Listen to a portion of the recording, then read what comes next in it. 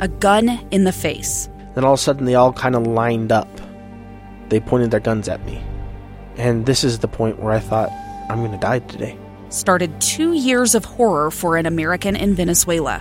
They said, you need to give us your phone and get ready because you're coming with us. I'm Becky Bruce, and I spent a year researching and piecing together Josh and Tammy Holt's story about their ordeal in a notorious prison. That's when everything started to turn bad. We had another pound on the door. Boom, boom, boom. And there was the police once again. You can binge all of the episodes of Hope in Darkness on KSLpodcasts.com or wherever you get your podcasts.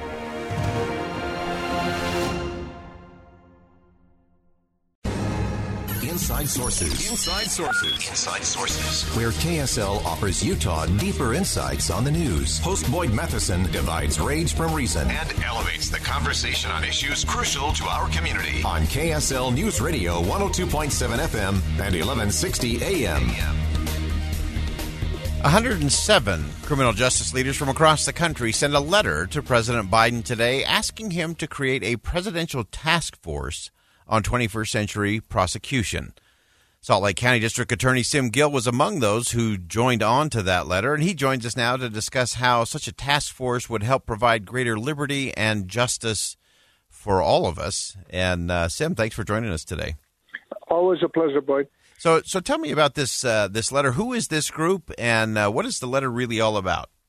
Right. So this is, as you mentioned, this is a call on the Biden administration to create a national task force, similar to one that was created under President Obama for 21st century policing. And what it really is to start a conversation so we can have some national standards and cohesion and uniformity in delivering on the promise of justice that we do in our criminal justice system. So it's about saying, okay, do we need cash bail? How do we push that against ensuring public safety?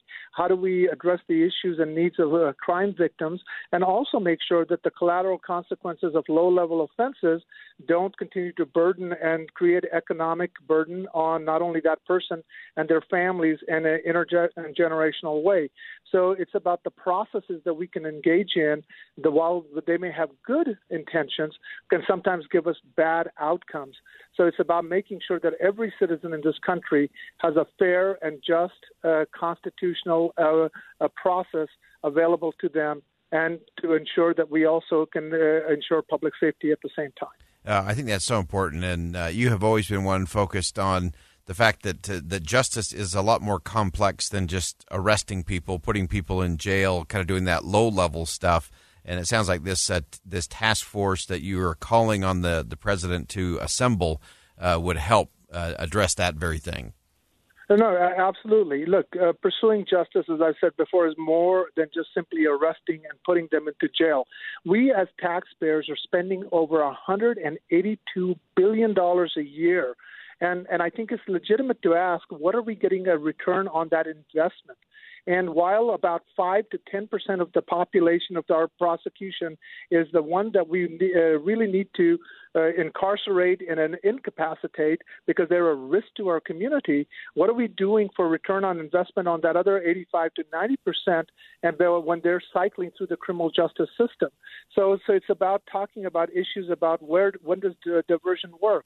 When does therapeutic justice and addressing mental health issues is more appropriate than simply continue to build more jail cells and keep spending the tax dollars on it, and when we're not getting the return on that investment for the billions of dollars that we are spending. This is such a crucial conversation, and I appreciate you being part of this and helping lead out in this, because it's so easy for us to fall into kind of the checklist thing of, oh, well, you did crime X, so we're going to give you punishment Y, and there's really no ability to adapt or adjust or to take in other circumstances. And it seems to me that this is really not an end, but really the beginning of a very different conversation as it relates to criminal justice.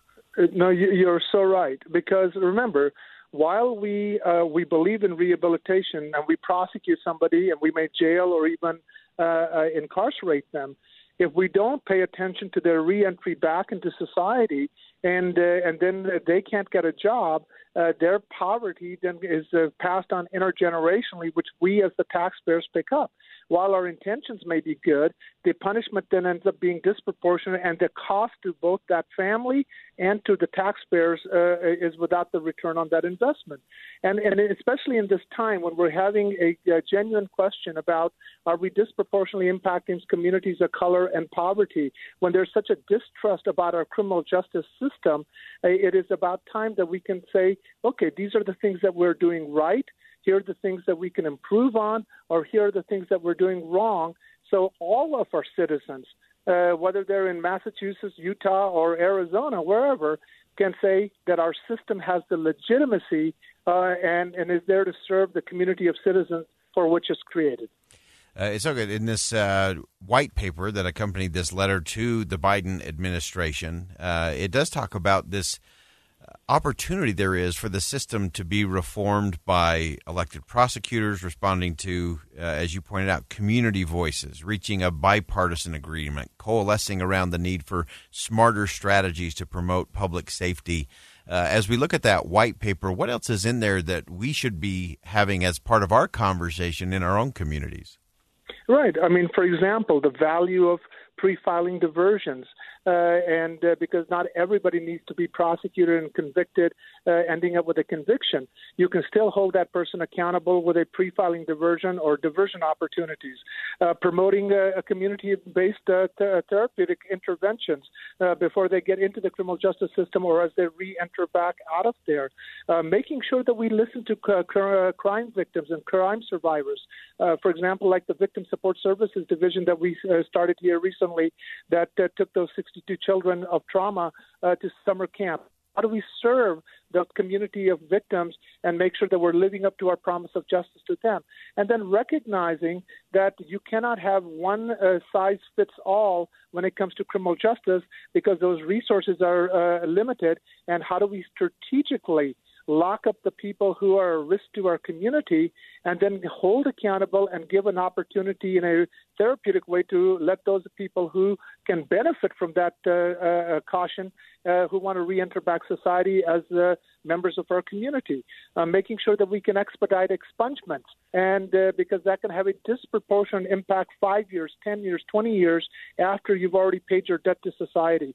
So all of these issues are important issues that the criminal justice system spends billions of dollars, but we don't get the return on investment. And especially, how do we engender and recognize and honor the good work that law enforcement is doing, and where we can critically look and say they're not doing well, so we can hold them accountable, so we can engender that trust back into our criminal justice system and the legitimacy that is the foundation of our criminal justice system. That trust is so important. It's the one thing that we cannot drain out of our constitutional republic is that trust, that confidence in our institutions, in our laws, in our processes. If you're just joining us, again, 107 criminal justice leaders from across the country sent a letter to President Biden today asking him to create a presidential task force on 21st century prosecution. We've been thrilled to be joined by Salt Lake County District Attorney Sim Gill, who is among those who joined the letter. Sim, we appreciate your work on this. This is a critical reform and a crucial conversation, and appreciate you weighing in with us today. Well, thank you for the opportunity. All right. And we're going to go ahead and step aside quickly for a commercial break. We're following news. Stay with us. We're hearing more on masks and mandates coming up next here on KSL News Radio. Stay with us. A stranger with a gun came upon two teens taking pictures under a rising full moon. But violence is only the beginning of this story. Sometimes I thought, there are no miracles. Yeah, there are. And this is a big one. I'm Amy Donaldson, and I've spent my career talking about how lives are undone by violence. The Letter is a podcast about how lives are remade. Follow The Letter at theletterpodcast.com or wherever you get your podcasts.